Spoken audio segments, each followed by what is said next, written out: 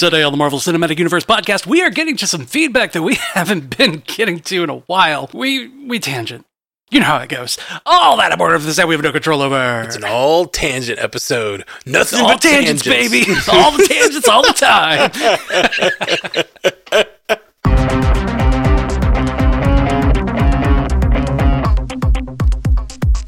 Welcome to the Marvel Cinematic Universe podcast. My name's Matthew Carroll. And I'm Tangent Jeff. Whoa, no, wait. Let me do another one. And I'm Jeff Tangent Maker Randall. No, they call me the Tangent Man. Tangerine Man. No, that doesn't work. Nope. Tangerine Man. Nope. Tangential Jeff. Tangential Jeff. That, like, it diminishes you somehow. It's like, oh, that Jeff, he's just tangential. Yep. I love it. Man, we're all just vectors in our lives, you know? Yeah, man. It's you hit your nexus event and you tangent away from just tangent. I break through red lines like it's nothing. Yeah. It's like your superpower. The TVA has no hold on you. Our conversations are like the... They tried to prune me. Yeah. They got pruned. The MCU cast, unprunable. Unprunable. The U actually stands for unprunable. Oh, gosh. Golly, I am... What? I don't know if the mic picked that up, but I'm just knocking stuff over. I'm sitting at my desk, and I just keep knocking stuff over. Like, I don't know what's going on with me. I think, like, you know, like when the doctor asks you when you come in, and it's like a question they always ask, have you fallen down lately or whatever? You're right. Or how many times have you fallen down lately? Dizzy lately? Well, and it's just like, the question is gauging if you're having, like, inner ear problems, or if you're getting weak in some way. I feel like... knocking stuff over on my desk like 6 times since I sat down is like a symptom of some neurological problem. Yeah. I haven't fallen over, but I have been knocking off everything from my desk. It's really difficult to fall over when I'm sitting, but like I take out my desk on a regular basis. Yeah, I don't fall over because I haven't been standing much. Is that a problem, doctor?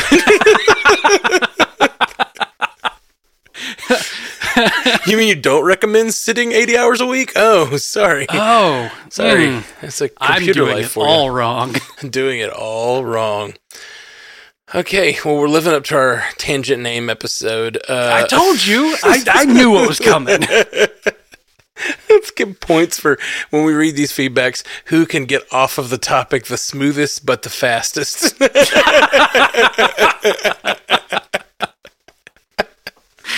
Oh man, I feel like it's like a fantasy draft kind of thing for like what do we think that we're going to tangent about today? Yeah. Like what tangent are we going to go off on? It's like a bingo game. Yeah, the betting markets are open, everybody. Yeah. Who had old age and falling over? Who had lack of exercise? That's not uncommon themes when you and I get together. I know, right? I've actually been exercising a ton this week, but it's kind of, and it's sort of funny. Yeah, and I know you have too. It's funny. We do tend to do that. We tend to be on this like we're both working out or we're both completely off the wagon. Yeah. But this week for you got a fancy new workout device, which I paid way too much money for that fancy workout device. Yeah, but it's cool though. It's very cool. It's super cool. But my niece is doing roller derby. Oh yeah, she's also in trouble, and so because she did a very bad thing at school. Sure, I won't elucidate I'll spill that the tea on the air, but tell me later. She did a bad thing at school, and like she's in trouble. She's in school suspension, and so we are letting her have no fun, and we're like making her run sprints when she does something that's like disobedient or thoughtless or whatever. We're like going a hard crackdown this week to just like no fun at all, nothing.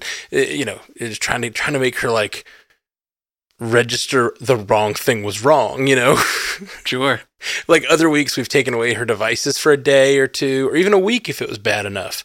But like, we're like, you've got to, we got to start giving like like actual negative reinforcement. Yeah, like actual like, all right, you run a sprints, do it. Like it's, I feel like a friggin' coach. I'm gonna make you vomit today. Yeah. Teach you how bad you were. But she's also started roller derby, and she wants to get good, so they gave her a list of exercises to do for like roller derby specific exercises. So on top of running sprints, and I sometimes run them with her, she has to do all these roller derby exercises, and like she's never really exercised before because she's young. She's never really done like formal exercising. So like she doesn't, so I'm having to like teach her all the exercises. So I'm getting a ton of workout just like doing these roller derby exercises because she can't.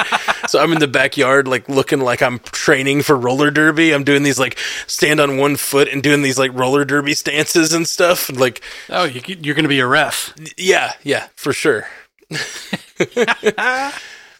I love it. Yeah, it's been pretty great. Yeah, you wanted to push back the episode today, and I was like, cool. I can do my workout before the cast instead of after, because like last week when I did it after, pre-workout kept me up all freaking night, so I like couldn't get up in the morning. So I was like, cool, let me do that before. But then now I'm like super sweaty, and my shoulders are freaking sore. So sore. It was shoulder day, and that's like the worst day. Yeah, shoulder day's rough. But anyway, we tangented again. We did. We warned everybody, and I promise we'll get to something Marvel in a second. I promise. Yeah, it's been 7 minutes, but we will. We're about to talk about a Marvel thing. But you got a like you could say how it works, but you got like a magic workout device. Yeah. It's you've probably seen ads for it all over the place. But it's a little 80-pound platform that provides resistance via electromagnetic motors or electromagnet device in it. It's got like ropes and pulleys and whatnot, but it can provide up to 440 total pounds of resistance. Yeah, but it's just a little platform. It's 80 pounds, but it's like teensy little platform. That's the crazy, because I've seen like this provides a lot of force through pulleys, but they're still like large and have like things over your head and stuff. But this is just like a little platform. It looks like the Wii Fit or something, but it's like, oh my god, it does. It looks like the balance board. It looks like the balance board from Wii Fit, but it has like 400 and something pounds of resistance. Like that's crazy. That's really cool. Yeah, it looks like Wii Fit, but I'm doing deadlifts on it. Yeah, and whoa, my back was wrecked yesterday. Yeah, I want one. They're not cheap. Yeah, I won't be getting one. I had to go through a payment plan, and I'm still not sure that was a good idea. Yeah, they definitely like advertise it that way.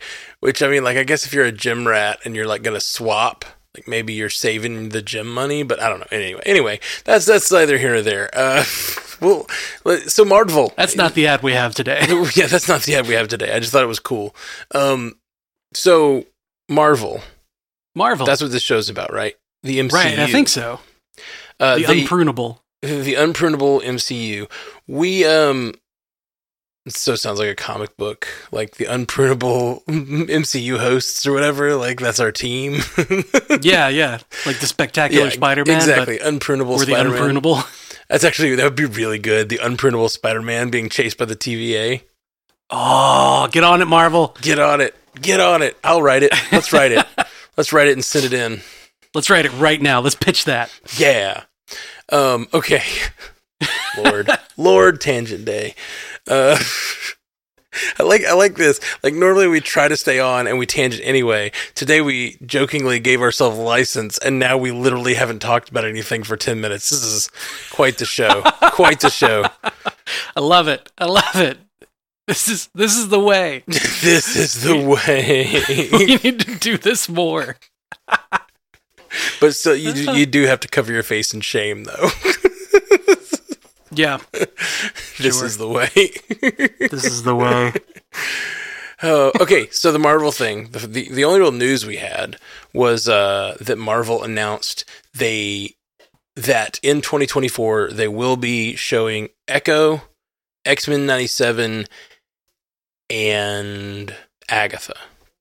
So those are the 3 shows that will premiere in 2024. They didn't say for sure that's the only shows. They might add some to the schedule, but those are the 3 shows that we know are on the schedule for 2024. Yep. which we kind of knew. Yeah, like that's not really news. It's just confirmed. Yeah, we knew they were late in the process on all three of those projects, and we had a release date for Echo, but the other two were late in the process. We figured they were 2024, but there were a lot of things that we were kind of maybe not. So we still are kind of in the same place, but at least we have 3 confirmed shows now. Those of you who haven't done your drafts yet, you get an advantage over us on the show. We talked a bit on Multiverse News last night, and Haley was like, "Can we redo our drafts?" Echo comes out in 5 weeks. I know, dude. All of the episodes. After Loki, it felt like we were like, oh man, the shows are over. We're going to get this break. There's nothing coming. We're about to hit one of the busiest seasons for this show we've ever had. Yep. Because we got an episode per day starting 2 weeks from now. Yeah. Well, before that, we just did Captain America. Then we're going to do Avengers and Iron Man 3 in the next 2 weeks so that we can get Iron Man 3 for Christmas, because that's the best Christmas present you can give yourself. And then you got to make those skeptical faces vocally, Jeff. It's a podcast. Oh, sorry. I don't know.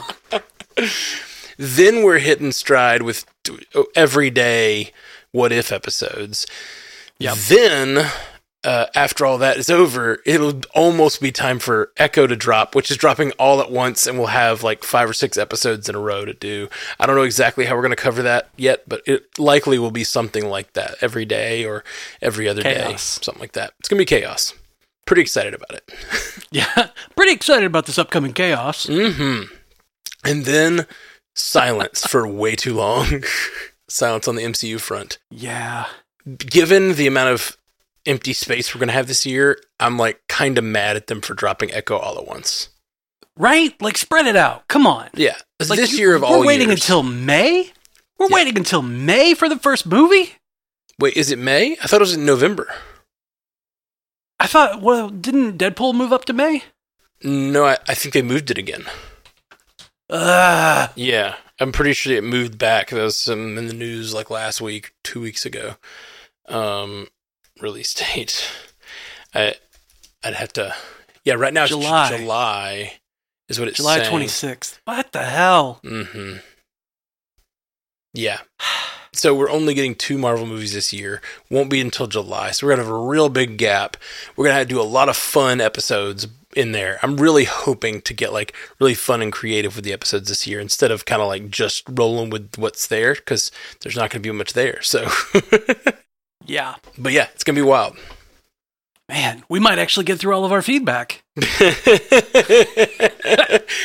Maybe just the Loki stuff. If we work all year. Oh, man. Well, speaking of feedback, you want to hit a couple feedbacks? Sure. Let's see. Let's do it. We're doing speaking kind of non-aligned feedbacks. There might be spoilers for various things. Could spoil anything in the MCU that's been out so far. So be warned. But mostly just covering kind of random feedback that we've gotten that wasn't specific. Yeah, this is our random stuff. And hey, speaking of the Captain America rewatch. Yeah. Chris Metzloff, one of our patrons, said, "Did y'all catch Jeff using the term spaghettified in the 2015 repost of Captain America rewatch? Right at the 7-minute mark. Jeff is a variant." I think not a variant. He's a variant of Kang, I think is what he's getting at. You are the new Kang variant that came back from the future and is corrupting the timeline. You know what? I'm okay with that. Yeah, you should be. I'd play that part. Oh, yeah. Oh, yeah. They can just, do me up in CGI, and I can just, I'm basically just a voice actor at that point. Yeah. But no, that was really funny that you used spaghettified after 7 minutes or 7 minutes into the episode. It is a legitimate term in, like, physics, in astrophysics. The spaghettification is a thing. Mm-hmm. I know it. And it doesn't look the way that it looks in Loki. No. That their spaghettification is something very more spaghetti-like than the real thing. Yeah, well, their spaghettification looks like they got instantly grated. Yes, like through a pasta maker, shredded. Yeah, like through a pasta maker, Pastified. Well, but yeah. So, and I remember when they brought up spaghettification on Loki, you were like, "Oh yes, it's a term," I've heard it before too, but you were very much like wanting to like talk about what it meant and stuff. And I think Ashley, if I remember correctly, Ashley was like, "Whatever, this is all fake. Whatever." She does that. She was not into it. She does that. She did that Philly thing where she's like, "I don't want to hear it, fucking nerd." Oh yeah, but thanks, Chris, for calling that out because I definitely would have forgotten to mention it. But I thought that was pretty cool too when I went back to listen. It's funny, I always go back to listen, but I don't want to listen to the old episode till we've recorded the new one. But I always listen to it to make sure that there's nothing like I need to work out or edit out. Or sometimes we're like talking about news from 2015, like for an hour, and then we talk about the movie and stuff like that. So I tried to like cut it out and I always try to make it a little more digestible. Trim the fat a little bit. Trim that fat up a little bit. Speaking of the Vitruvian, no, I'm just kidding. Oh my God. Casey Elizabeth, another of our patrons, says, if any pandas have dreams about enjoying a banana split America's ass style, they will blame you. And I never noticed Red Skull's science daddy issues until you guys pointed it out on the Cap rewatch. More evidence supporting attorney Jen Walters' daddy issues in the MCU argument. Yeah. Also, Avengers is next. We all get tickets to ride the Avengers thirst train with Ash and the rest of you. Take my bus pass and sign me up. Yeah, Ash has been, that's really great that KG is excited to be on the thirst train with Ashley because, like, Ashley's been excited to cover these movies. We've been talking about doing this rewatch for years at this point. We've finally been working our way through it this last year, and now we're really moving because we're trying to, like, really fill these gaps between content with good stuff. And, like, it's just funny that, like, we watched all these movies, we talked about them all, but, like, we've never had Ashley's thirst component, like, there to really, like... Yeah, that we were missing that secret ingredient. Yeah, to bring up things like the banana split scene. That never would have occurred to us. Yeah, and it's not something that was ever on my radar. Not a tangent we would have dived into on our own. I'm trying to portmanteau banana and tangent. Banangent. Banangent. And I just don't like it. I just don't like how it sounds. I love how both sound. Banangent and Tangana both sound pretty good. Oh, Tangana! Yes! But that sounds like a banana-shaped tangerine. Oh, yeah. It definitely, like... A Tangana. That's actually... That would be the weirdest fruit, but I'm into it. I would like a Tangana. Or would that be a Tangerana? Yeah, probably so. These are the conversations you desperately need in your life. That's right. You know what else you desperately need in your life? What's that? If you're a drinker, like I am.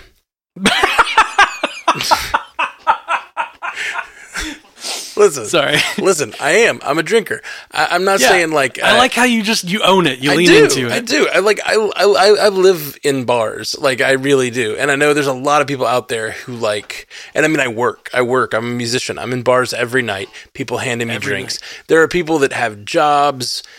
And like, you got to drink responsibly, of course. But part of being an adult is having an adult beverage here and there, if it's your thing. And if it is your thing, you got to try Z-Biotics.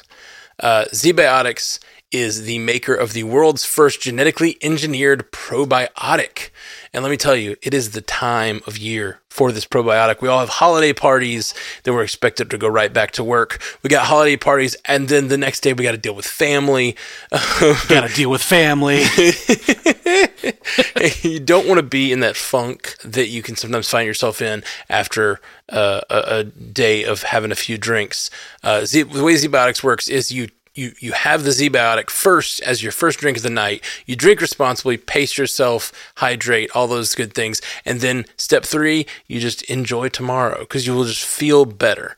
Z-Biotic's pre-alcohol probiotic drink is the world's first genetically engineered probiotic. It was invented by PhD scientists to tackle rough mornings after drinking. Here's how it works. When you drink, alcohol gets converted to a toxic byproduct in the gut.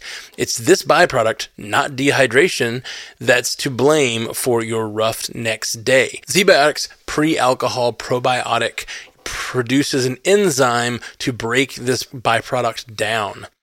Just remember to make ZBiotics pre-alcohol your first drink of the night. Drink responsibly, and you'll feel your best tomorrow.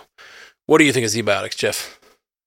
Oh, I absolutely love it. I've got my my array of little vials right here in front of me, because I mean, we do Legends and Libations, and we drink responsibly, wink, a lot. We imbibe, and it used to be whenever we did Legends and Libations and I didn't have ZBiotics beforehand, I would need a couple of days of recovery. But now, like, I'm up and moving about the next day like it's nothing. That's awesome, man. Almost like I didn't even drink anything. Yeah, it really does make you feel better the next day. And honestly, this is also a great gift. If it's just really cool. They're these little bitty potion-like bottles. I love that the little vials are like, they kind of make me feel like The Witcher. Like I'm taking the mutagen, and like my eyes are going to go black, and like I'm going to have really good reflexes. But instead, it's just I don't feel like a zombie the next day. Yeah. It's they're cool little bottles that make you feel like you're taking a potion, and I do love that about it. Usually when you have something that's like really good for you or supposed to counteract something, or like, in some way be a magic potion like this, they generally taste awful. These do not. These do not taste awful. Yeah. They really honestly don't even taste like anything, which is like awesome. I feel like they do taste like something, but like it feels like you're taking a shot. Like you're taking your first shot of the night. You know what I mean? Like you're like, all right, yeah, taking a shot before all the other shots I'm going to have that people are going to hand me while I'm on stage. You don't want to be rude. You don't want to be rude. Yeah, you can't turn it down. Yeah. You remember that musician? He turned my shot down.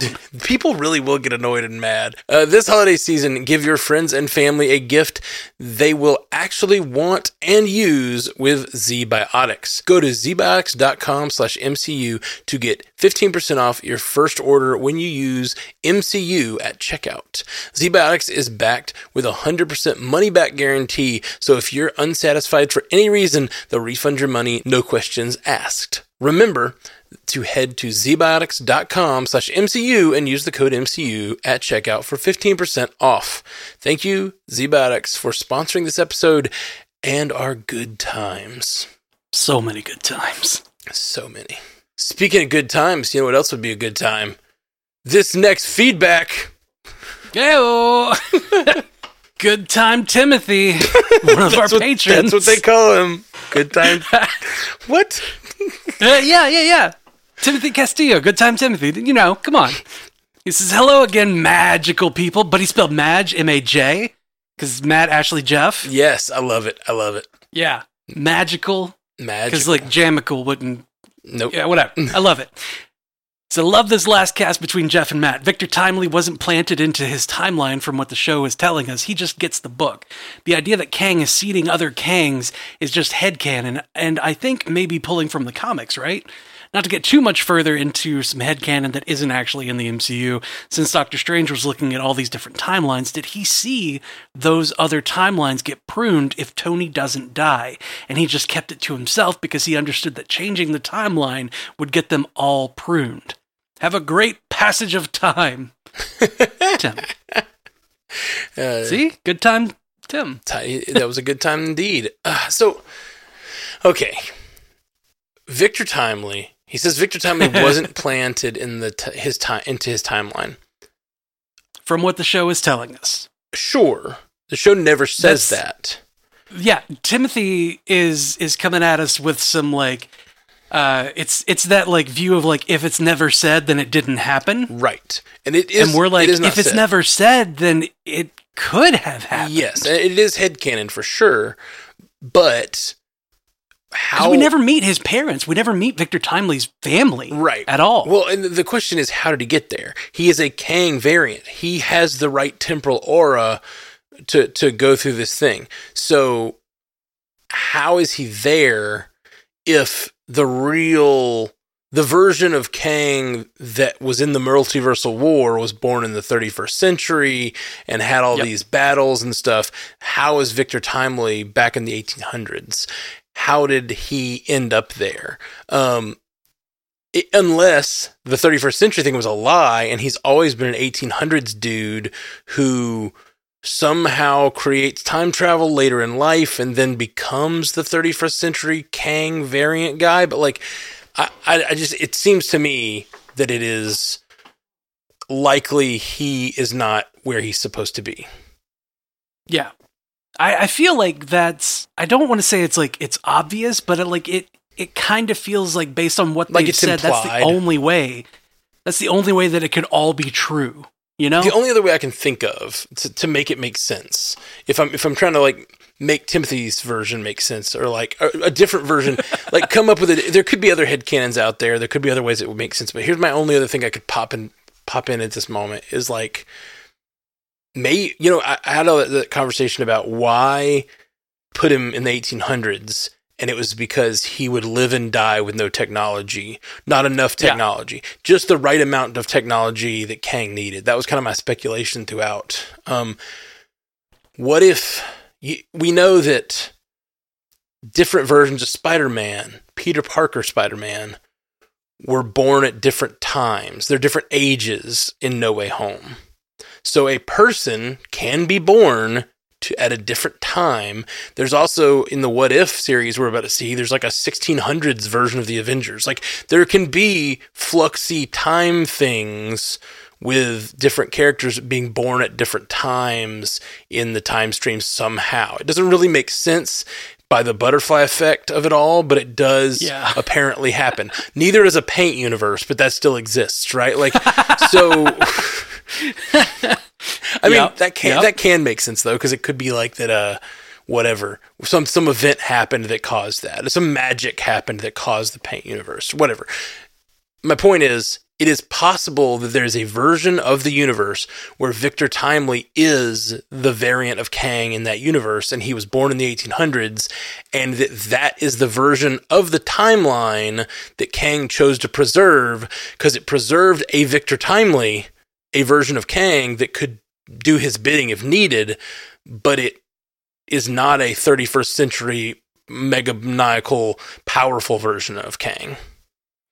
Oh, yeah, I see what you're saying, where like He Who Remains specifically chose timelines that would not necessarily interact with each other or divert too much. Right. And like kind of put those together through the loom so that they could happen, where that Victor Timely version was hanging out in one of them. Well, and then we get to that question of what is the sacred timeline again, which is like, it says it's a sacred timeline. Like, this is the version of events how it is supposed to happen. But we know that there has to be some variance allowed, as we saw the loom stitching them all together.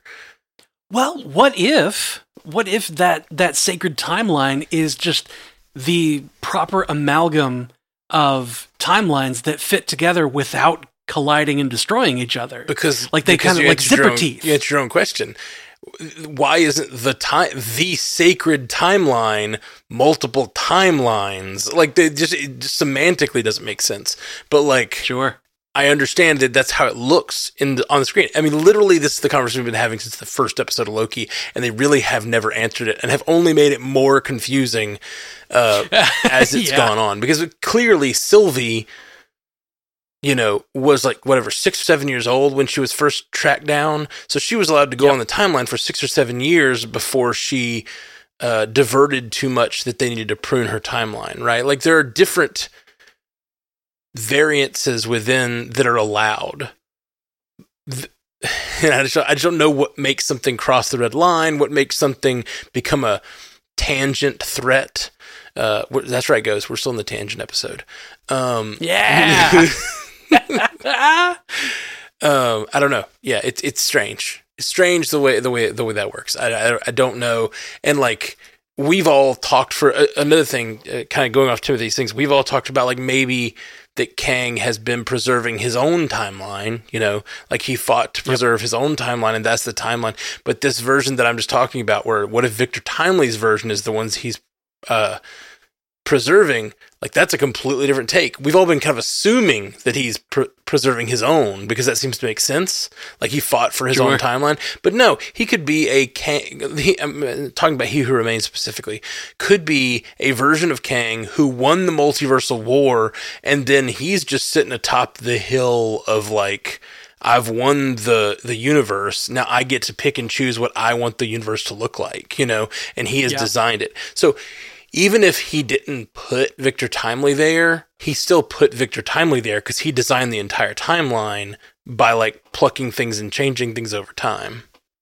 Right. Or he specifically curated it such that Victor Timely was a part of that. Exactly. Using the TVA as his instrument. And the thing that like really irks me about all this, more than anything, is the whole like, time moves differently in the TVA right. sort of thing. Like, oh yeah, time works differently. You shouldn't be able to time slip. There is no forward or back or whatever. But clearly there is. Yeah, clearly there is a sequence of events. So time has to exist. Time has to exist in the TVA. Pitch Meeting, which is a great YouTube thing. If you guys don't watch Pitch Meeting, it's really funny. There's a YouTube channel, and the guy does pitch meetings for shows after they come out. And he was talking. He did Loki season 2. I think today or yesterday it dropped. And he was like, "Well, we're gonna say that time moves differently in the TVA." He's like, "What does that mean?" It means we can do whatever we want from now on. Sure. But like, obviously there is a timeline, right? There is a sequence of events that makes a timeline happen. Like, what if this He Who Remains, he's sitting in the Citadel, which is the remnant of his universe after the multiversal war, and like the sacred timeline is just the closest other one, or something like the closest other few or whatever that are being kind of strung into something that like we can see while still existing here in the timeline of his universe. But like a pocket, sort of like what happened with Doctor Strange, Superior Strange in What If, where he's like in his little bubble verse. Sort of like that, except He Who Remains on the little planet with like the TVA as a part of it. Because like time still happens, and time would still happen for Doctor Strange. Yeah. Or Superior Strange. Like, you get what I mean? Yeah, like, yeah. It's that the sacred timeline is like, it's that verse right there, just doing the best so that it doesn't collide with ours. Yeah, and clearly, like, that it is there's something going on where they are. I mean, like, if time doesn't exist, you can't have a conversation. You know what I mean? Like, you can't. Yeah. Like if there's no sequence of events, then like Loki can't say to him and then back to Sylvie, and then they can't have a fight. Like, no events don't make sense without time, which is why time has to exist on the show. But what does it mean that time works differently? That's such a. It's like the classic hand wavy. It's so hand wavy. It's the classic like God works in mysterious ways, like that catch all for like anything that doesn't make sense in whatever you're talking about religiously. Like, well, God works in mysterious ways. No, like time works differently in the TVA. Like, it's that same sort of logic, and I'm okay with it because the show is great, and the show's, even if the time travel logic is sound enough that we can like hand wave it and have fun with it and discuss all these little possibilities, but it doesn't close off the possibilities. It's that suspension of disbelief. Like, it's you just got to hang that disbelief up just a little bit. Yeah, for sure. Just put that one thing on the coat hook, and then we can go have a great time. Yeah. And which brings us back to Good Time Timothy over here, who said, I also asked about whether Doctor Strange, when he was looking at the 14 million timelines, whether he saw the TVA stopping all the other timelines, and that the one that we see him hold his finger up about was the one where the TVA didn't show up.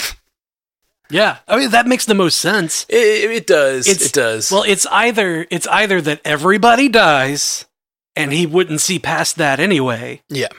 Or they win the wrong way, and the TVA shows up. Right. Well, and that's the question, is like, when he looks into the future of his options for what the timeline could look like, and he is seeing these, like, using the time stone to see all the ways the timeline could go, is he being intercepted?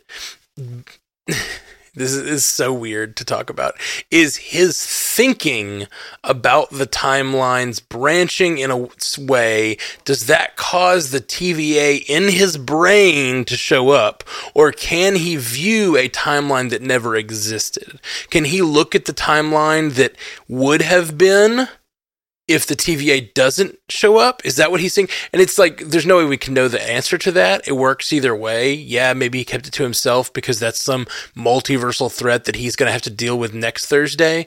But like, today he's dealing with Thanos, and he's like, well, so for the fight at hand, it doesn't really matter. You could think that if you want, but I also think it also works for him to just be like, seeing how timelines would play out. I think the master of the mystic arts should be able to see timelines and the way they work out, even if the TVA doesn't show up. Like, he can see what it would happen, and then he makes his decision. You know what I mean? Potentially. The problem, though, that I have with Strange looking forward, like, it sounds great.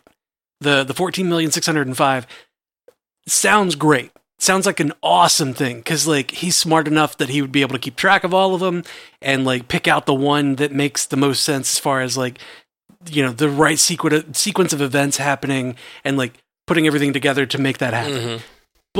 But he needs the time stone to look forward or backward. Right? Mm-hmm. And he needs the time stone in order to manipulate time locally, whatever.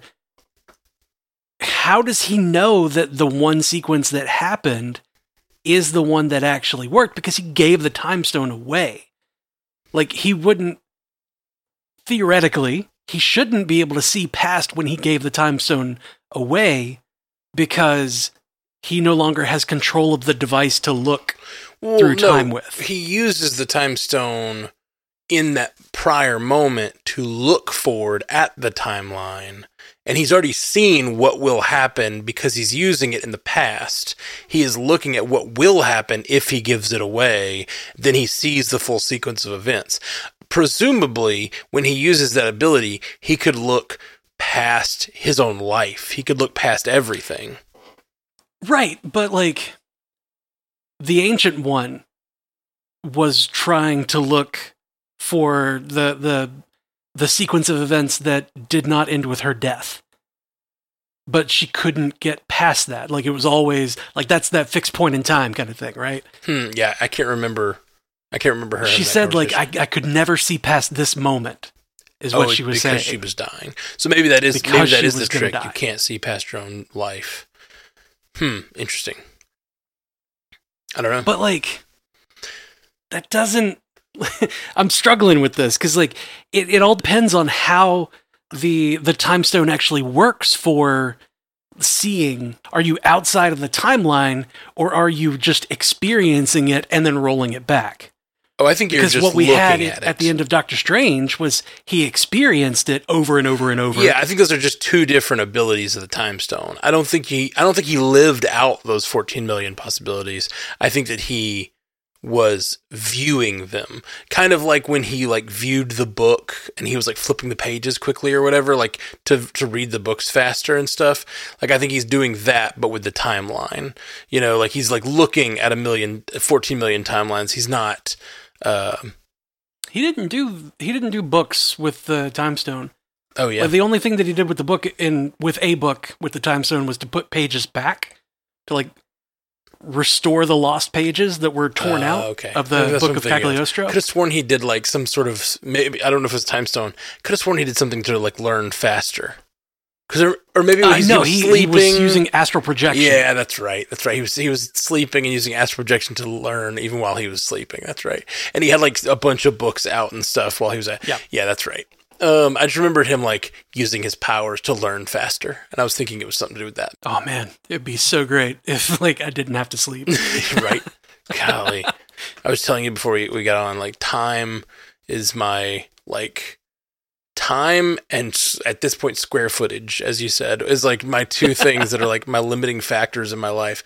I got this house that is very nice and has lots of space, but like it is so hard to fit all the houses that had to combine to be here. It's so hard to fit everybody in, everybody's stuff in, and trying to like figure out a place where all the furniture and all that stuff. Might need to do some pruning. Yeah, we're trying. The house loom. I was like, my mom, we were moving her in, and we went down. I went down to Prattville to like pack up all her house, right? Pruner. Just pruner. No, I was packing up her house, getting it ready, and like the whole time I kept being like, do you want this? Like, a lot of it was like, do you want this? You need to throw things away. Like, we need to get rid of... you were doing an episode of Hoarders on her. Basically, but, you know, she's no way a hoarder, like, but she has a lot of stuff, because it's her whole life. And I get not wanting to get rid of things, but a lot of things, like, she would want were, like, not special things. They were just, like, a magazine from the 80s, or whatever. Like, it was like, do you need this? Like, what are you going to throw away? And so many things she kept, I kept being like, are you sure? This is all got to go in the new house. And like, the space is not that big. And so anyway, so she said no, and she kept like a lot of stuff. And so then we got it all in the house and put all the boxes in her space, and like they're stacked up everywhere. And then the next day I was like, you ready to go through a box? And she's like, yeah. And then she was like, throw it away. And I was like, okay, so you just wanted me to move it to Birmingham so then you'd see what it looked like, so you'd throw it away. Like, you could have just thrown it away and we would have been done with this. But now we're going to spend the next like 2 months going through boxes, and you doing, oh yeah, the thing you were recommending I throw away 2 months ago, now we'll throw it away. Yeah, she just needed to sit and think on it. That's all. You just wanted me to move it and then throw it away. There's nicer garbage cans up north. I don't know why your mom has a like very heavy New England accent. Yeah, it was up north, you know. Yeah, nicer garbage cans up there. She wanted me to take like 6 van loads instead of 2. Like, she just really wanted me to go back and forth to Prattville as many times as possible. Yeah, I get it. Quite annoying, my friend. All right, what's up next?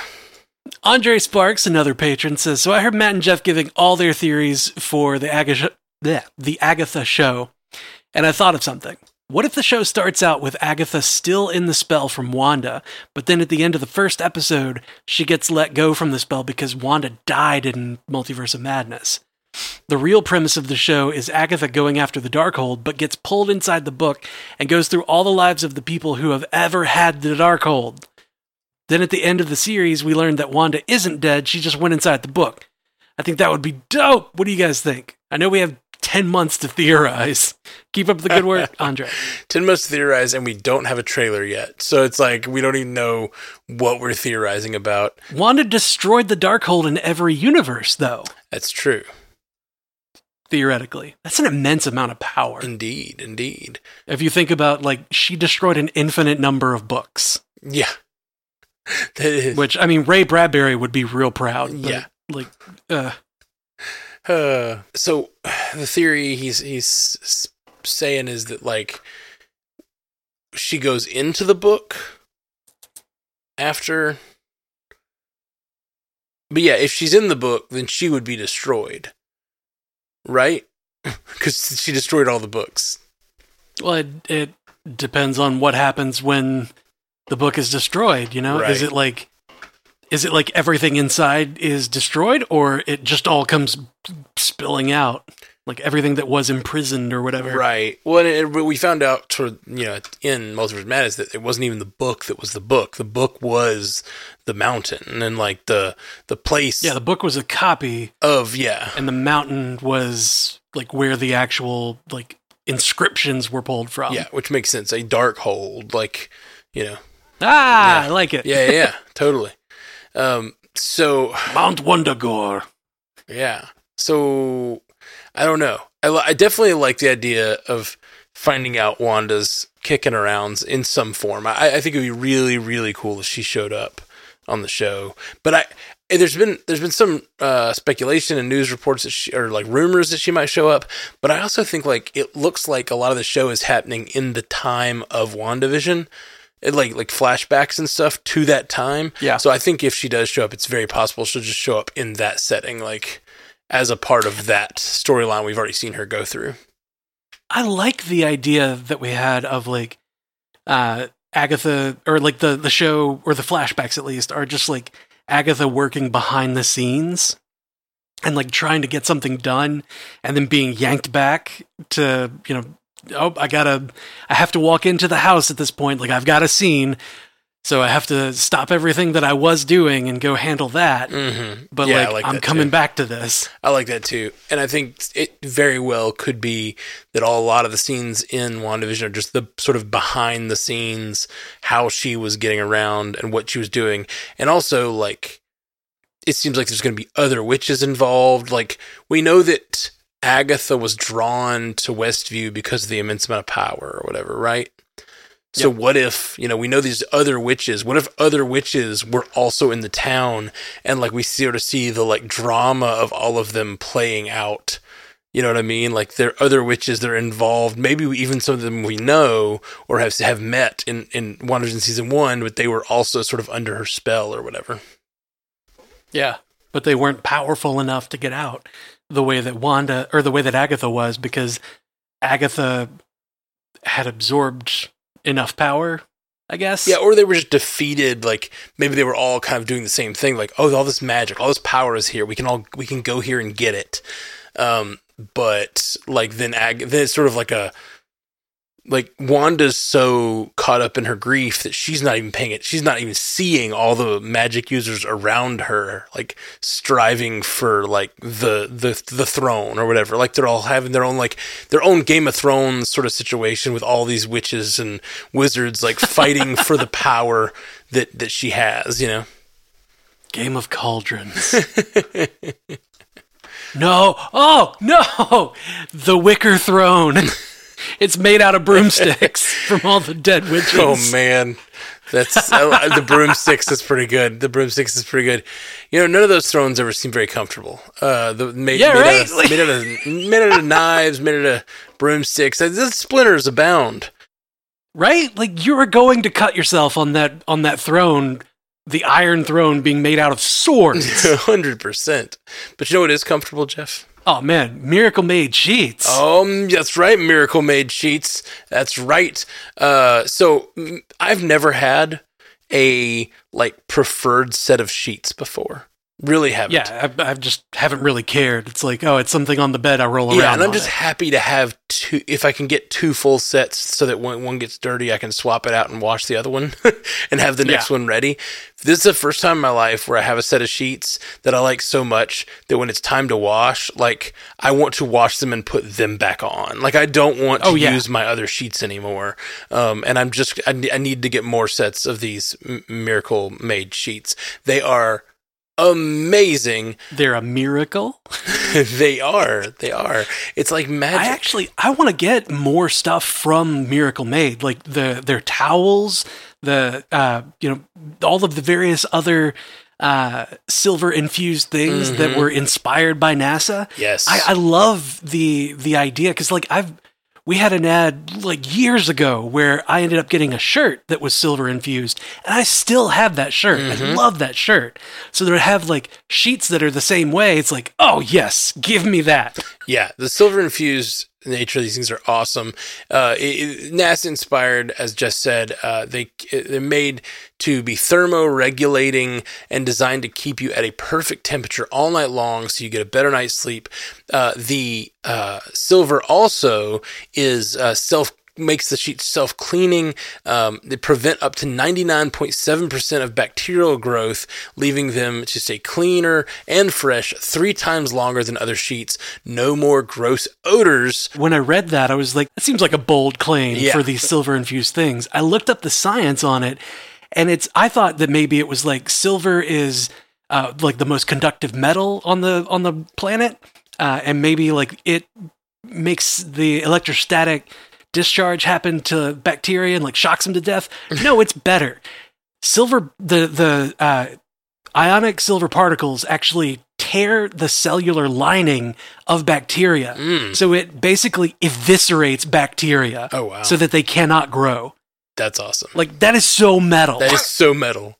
If you want to fight a real battle against bacteria, like have a war, like Lord of the Rings style war happening on your sheets at all times, where bacteria like orcs are being rended, cut in half, torn asunder. Get Miracle sheets. They're also luxurious. They really do. They feel like you're at a fancy hotel. I really, really like Miracle sheets. Go to trymiracle.com/MCU to try it today, or gift to someone special this holiday season.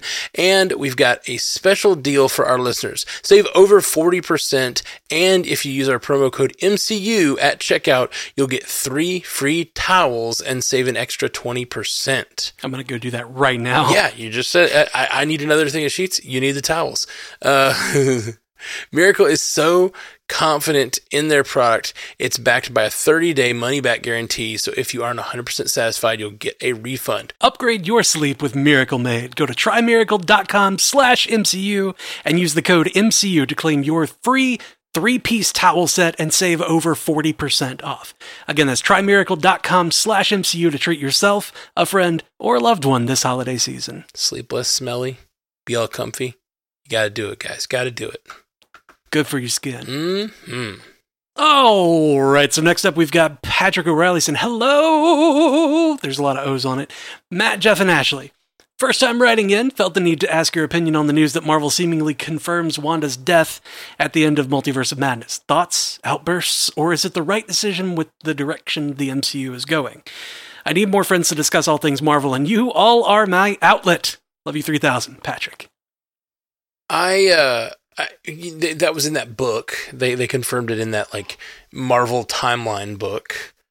I feel like it still wasn't confirmed though. Okay. Like based on the text, it's still kind of like you're leaving it open. Right. I think that's the thing. I think it's still open. Like she's presumed dead. What does it say? What's the text say? It says like seemingly ending the threat. Oh. And I'm like, oh, you used seemingly, did you? Yeah, well, if that's all it is, then yeah, I don't know. I heard that it was a little more definitive than that, but still left a little wiggle room. So I think it's very possible she's not actually dead. But if she is, even if she is or isn't, I think it's the right call for it to be in that book that she is, because like at this moment, I think we're supposed to presume that she is dead. If she shows up again, it needs to be a surprise. And I think we might be done with that version of Wanda, but we know there are other versions that we've already met that might show up again. Yeah. Like there's other, like the 838 version. There's presumably there's like Zombie a bunch Wanda. of different versions. Oh, Zombie Wanda! Oh, give me Zombie Wanda back! Give me live action Zombie Wanda, please. God, live action Zombie Wanda would be so great. Yeah, it would. Oh, and we're supposedly getting Marvel Zombies as a series eventually. You know. Oh yeah. They gave us that logo. Yeah. And it's supposed to be just like the animated What If. So like that's gonna be really cool. Yes, but I don't know that.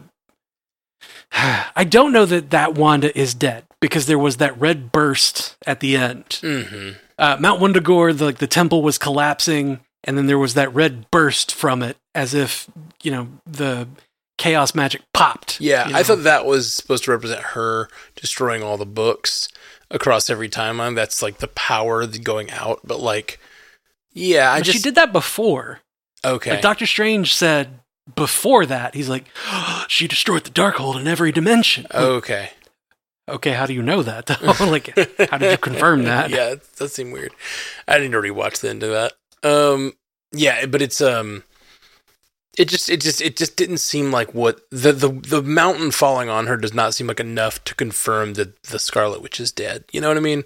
She's like this powerful master of sorcery and like just some rocks. I don't think it's kind of like everyone talked about with was it like Captain Marvel in 838 gets some rocks fall on her and everyone's like, she's dead. What? Yeah. What are you talking about? Oh, yeah, it was the statue. The statue fell on her, and that was the end of that version of Marie Rambeau. And it's like, why? Like, if she's like binary or whatever, like, why?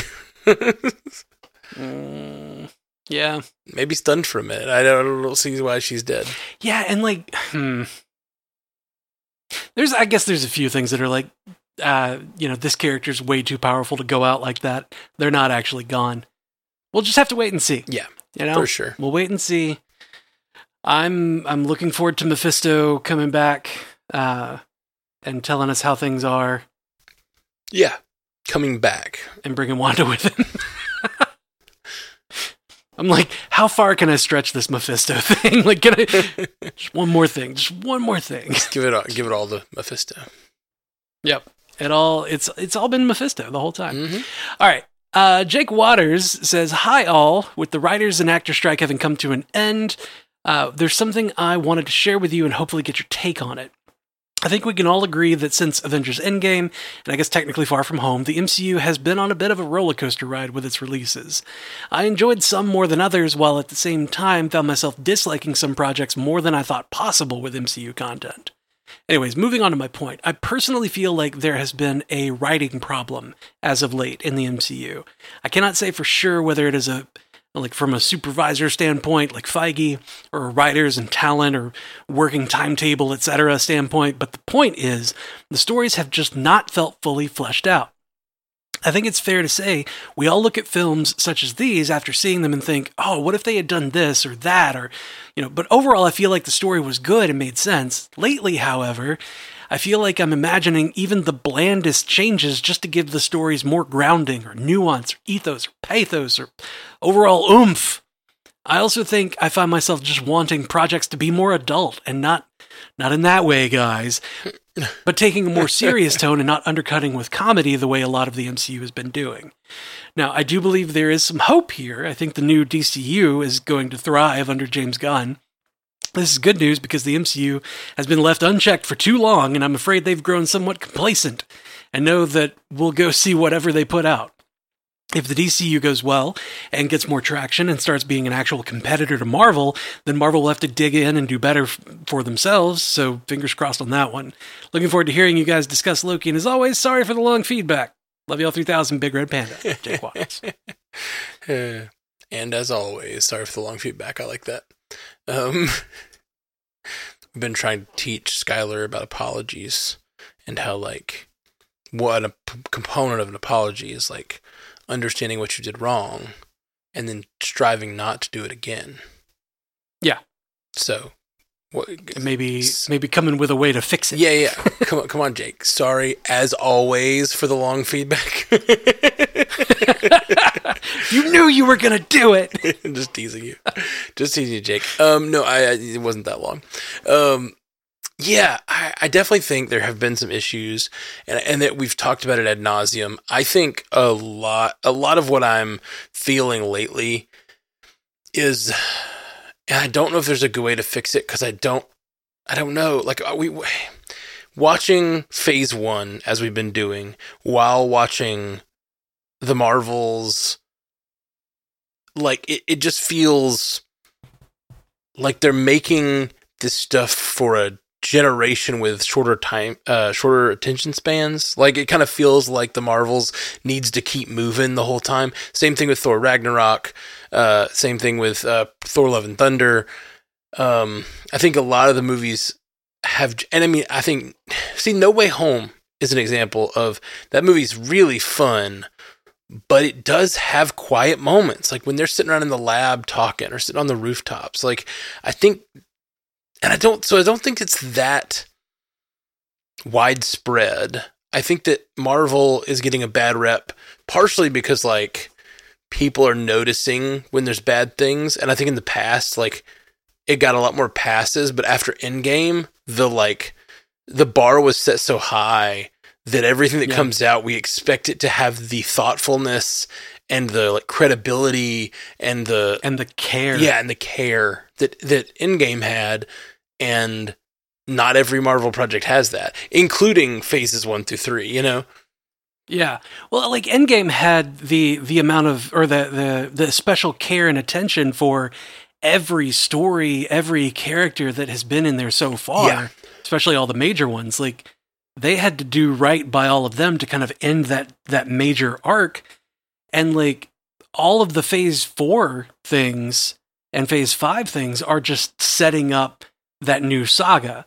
Right. So like if we treat these more like phase 1 properties, then maybe, you know, it's like managing our expectations. Like not only that, but also like the tone of each of the things from phases 1 to potentially 3 were all roughly similar. Like there were some genre differences, but they were all kind of sort of the same. Not like not the way that like Kamala Khan is, or the Miss Marvel series is like vastly different from like Falcon and the Winter Soldier or Moon Knight.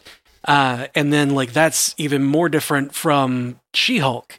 And like all of these properties are in such wildly different genres that it's like, it's hard to really compare them to each other or in the same way. Yeah. And like, it feels like Marvel's branching out into like broader genres, and like, you know, they're trying new things, and some of them just kind of aren't working.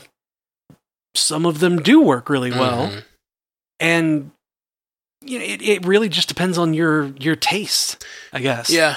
And looking at it that way, maybe all of this is not bad, because you have the first, you know, I think that Marvel in the very beginning experimented with two tones. There was Incredible Hulk and Iron Man. They came out a month apart. They were drastically different, and Iron Man is what hit. And then basically all of the Infinity Saga is kind of modeled after that. Action adventure, but keeping it light.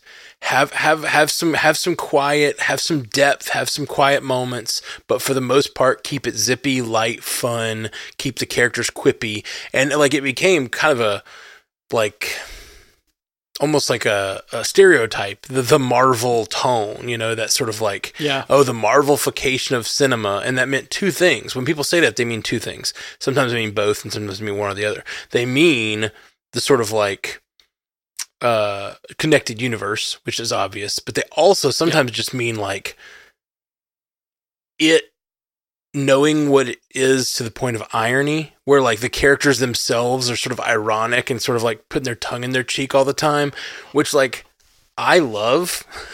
People make fun of it because it's like they're not taking the moment seriously, but I just like, okay, I'm gonna get weirdly serious. My sister passed away a few years ago, and like we were all in the funeral. It's pretty serious. Yeah, we're all in the funeral home, and we got on a few tears where we were just telling stories and laughing, and it was the most weird funeral because we were all telling stories and sort of like commiserating, but it ended up being like a kind of an uproarious funeral. Like we were like, there's a lot of laughter and a lot of like, you know, commiserating, but there's laughter in that moment of misery, you know, in that moment of tragedy, and like. So when people say like, when people make jokes in these movies, it kind of undercuts the entire, the serious moments. I don't think that's always true. I think it matters what we talked about it during our coverage of Captain America last week. It's like when Erskine says, well, I don't have a surgery tomorrow, and he dumps the extra booze in his cup. It's like, that's a perfect joke, because that's exactly the joke that guy would make in that moment. You know what I mean? And I do think that like some of the stuff, probably some of the stuff in She-Hulk, which gets a pass because it's like breaking the fourth wall, but also some of the stuff in Ragnarok and some of the stuff in the Marvels, some of those jokes are like not exactly the joke that character would make in that moment. It's like you're trying to keep that... Like they don't feel authentic? Yeah, they don't feel authentic to the character. And so they're trying to keep the tone light, but there's a bit of artifice between the character and like their experience in that moment, where the character is like commenting on the story. And it takes a really interesting character to be able to do that well. That's kind of the beauty of Tony is kind of smart enough. He's not breaking the fourth wall, but he is always commenting on what is going on. You know what I mean? And that gives him that almost like narrative power, where he's like narrating what people are doing around him. And it's kind of that's what provides a lot of his humor. He has that real meta perspective. Yeah, he does. And I think that helped. I don't think we have that character right now, except for She-Hulk, of course, and Deadpool coming. Yeah, I think that definitely helps the character to, like, kind of allow them to be quippy. Mm-hmm. To allow them to make fun of the situation, because, like, perfect example. In the scene in Avengers Age of Ultron, in the scene where they find out, or, like, the team finds out that Tony made Ultron and like had gone ahead with it. When Tony is laughing, he's laughing at the absurdity of all of it. And everybody else is super serious and like, why are you laughing about this? He's like, this is absurd. This is absolutely bonkers absurd. Like, there's no way this makes any sense. We were so far from a solution. Like, this doesn't, like, this situation is insane. And like has that kind of like outside looking in perspective on the situation, and can talk about it like that because of how intelligent he is, how like ahead, you know, mentally he is above everything or above or in front of everyone else. Like, I feel like that's Tony kind of in a nutshell, is like that. Like, why is he laughing? Oh, it's because he knows just how crazy all this is. Yeah. I think that's true. I think he just has a different perspective on life and a sort of unaffected by the world around him. He's still seeing everything. You know what I mean? Like, there's certain characters that like can't see beyond the fight they're having.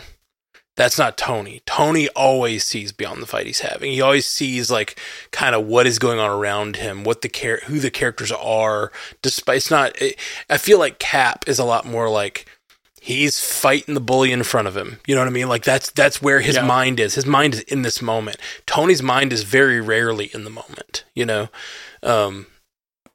And I think those moments, like you're talking about, where he's laughing maniacally and it's kind of crazy, like response to this like crazy situation, is because in that moment, something so shocking happens to him that he is in that moment. He's like, oh man, like what is happening right now? Like, this is crazy.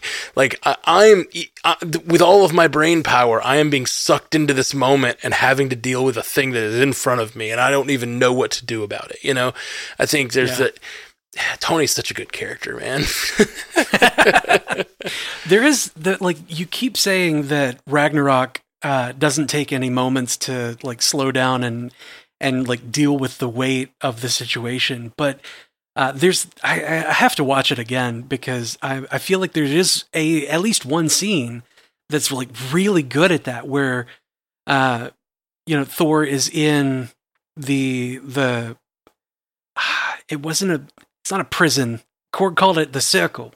He's like, it's a weird circle. But he was sitting there with, you know, Doug, leaned up against the wall or whatever.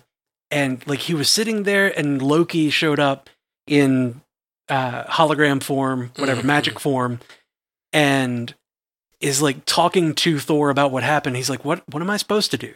Like, what am I supposed to do? I'm here. You're not.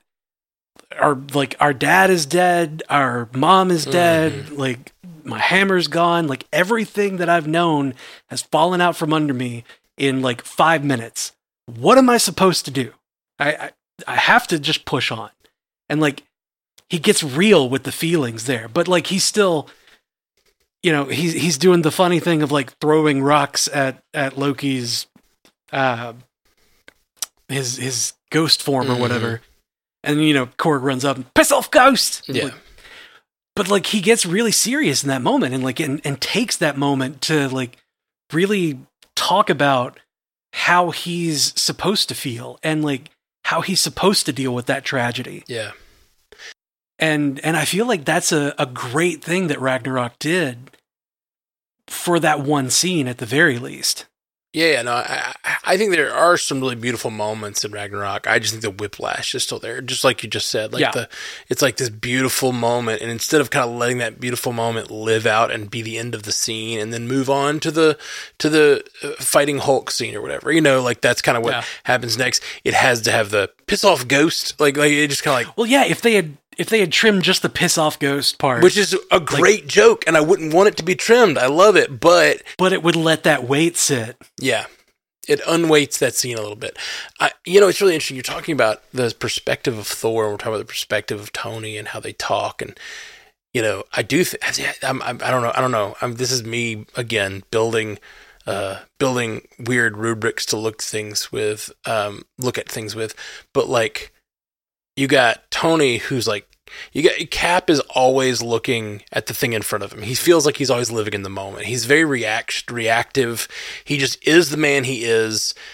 He deals with what comes at him. You know what I mean? Yep. And then you've got Tony, who just kind of sees everything. He's like always commenting on the past, the future, the now. Like it's all, he kind of is everywhere but in the moment. Like he's dealing with what he has to deal with, but in his body, but his brain is just cooking everything. And essentially because Thor is always looking at the future. Like, he's kind of always looking at his expectations that have been put on him. He's like, this is not what's supposed to be happening. This is not, like, when things go wrong, it's not, like, that first movie, he's supposed to be king. And when things go wrong, it's not about, like, something hit me in the face. It's like, I've lost the future that has been foretold for me. And that's what his entire arc is in the end, is like, I'm only looking at the future. Well, this is how it's supposed to be. This is how it's supposed to be. And then finally he gives it up and says, no, I got to be me, and I'm not going to be king. I think that's really, really interesting to think about. Like from a writing standpoint, I don't know if that's something they've ever thought of. They think about, but like, it is very interesting that they do all have this very different temporal point of view. Yeah. I kind of feel like the OG6 all have a different perspective, on life in that way. Like, Tony's thinking about everything else. Cap's thinking about the thing that's right in front of him. Thor's thinking about his future. Natasha's thinking about her past. That's what I was about to say. Natasha's thinking about the past. Yep. Hulk and Banner, like, Banner's thinking about himself and trying to keep himself closed off. That's true. And then, like, what's Hawkeye thinking about? Oh, he's like his kids? He's the den mom. He's kind of thinking about everybody else, and like, just trying to make it all happen. I don't know. I don't, like I said, and that's why what I said when it's an imperfect analogy. I really like it. For one thing, when we're talking about past, present, future, and then Tony thinks about everything, that's 4. You can't really get, there's 6 of them though. So it's just not like we're going to come up with the perfect way to look at this. There's only so much to think about. Yeah. I do think it's interesting that they do have those, 4 of them have a pretty, like, specific temporal point of view. And Cap looks at the enemy that's right in front of him. Hawkeye's looking at the enemies that are far away. Well, see, and that's when you say right in front of him, you're using the same phrase I'm using, but you're using it differently. You're talking about distance and what they're looking at. That's literally distance. Yeah. Like, Hawkeye and Cap are both like thinking in the moment, but Cap is a melee fighter and Hawkeye's ranged. Yeah, that is a different perspective to look, but in a different way than what I'm talking about. But yes, but I mean, in a way, you could think about that. Like, Cap is a brawler. He is dealing with what comes at him in his face, And Hawkeye is a tactician. So, like, while he is still in the moment, he is dealing with things further away in a more broad sense. He's thinking about, like, 7 steps ahead. That's not Cap, though. Cap's like, I'm just going to hit this thing with my shield, you know, and, like, keep moving. Yeah. Fist, shield, block. Like, it's just, he just moves. And that's more of a fighting style thing. It's all about stamina with Cap. Yeah. He can do this all day. All day. Oh, man. Well, this was fun, bud. Thanks for having a tangent episode with me. Oh, man, we tangented so hard. We did. We barely got through any of the feedback. We did. We were like, we'll get through these 4 pages of feedback of, like, stuff that's not specific to a show or movie, and we didn't. I was like, I'll challenge that. Well, that was before we came up with the tangent idea in the intro and felt like we had to fulfill it. I didn't feel like I had to fulfill it. I knew that it was going to happen. It's true. It's me and you. It's what we do. All right. Well, thanks guys for joining us. We'll be back real soon. We're gonna have be doing our Tuesday episode that's gonna drop will be Avengers. Speaking of Avengers, yeah, very excited. Very, very excited. Yeah, we can talk about our perspective discussion while we for sure. For sure. We can kind of like think about Ashley's going to be like, what the hell are you talking about? She's like, you said the word temporal. I'm out. Yeah. Thinking I'm from Philly. All right. Was that offensive? A little bit. Was it mean? My bad. Well, guys, we're the Marvel Cinematic Universe podcast. Find us. If you haven't yet, if you listen to this show, if you found us during Loki or whatever, give us a 5-star review or give us a whatever kind of like or review on Spotify. We really we don't say it enough, but it really helps the show grow, helps people find us. We're going to be doing a lot of stuff over Christmas, and it would be awesome if new folks found the show because you guys were generous enough to do some 5-star reviews. So if you haven't done that yet, please do. And if you have done that, go update your 5-star review. Do it again. Make a new account. Borrow your brother's iPhone. Whatever. Just more 5-star reviews. Borrow all your friends' iPhones. All right. We're out of here. Peace. Until next time, true believers. Hey, you just listened to the Marvel Cinematic Universe podcast from Stranded Panda. I really hope you liked it. Let me just say a big thank you to all of our supporters on patreon.com/MCUcast. You are the lifeblood of our little operation here, and a huge thank you to our insanely generous Illuminati tier patrons, Walter Kreisky III, Lieutenant Bongo, and Jazz Viz. You guys are amazing. If you'd like to see our beautiful faces, you can catch a video version of many of our episodes at youtube.com/strandedpanda. Love you 3000, my friends.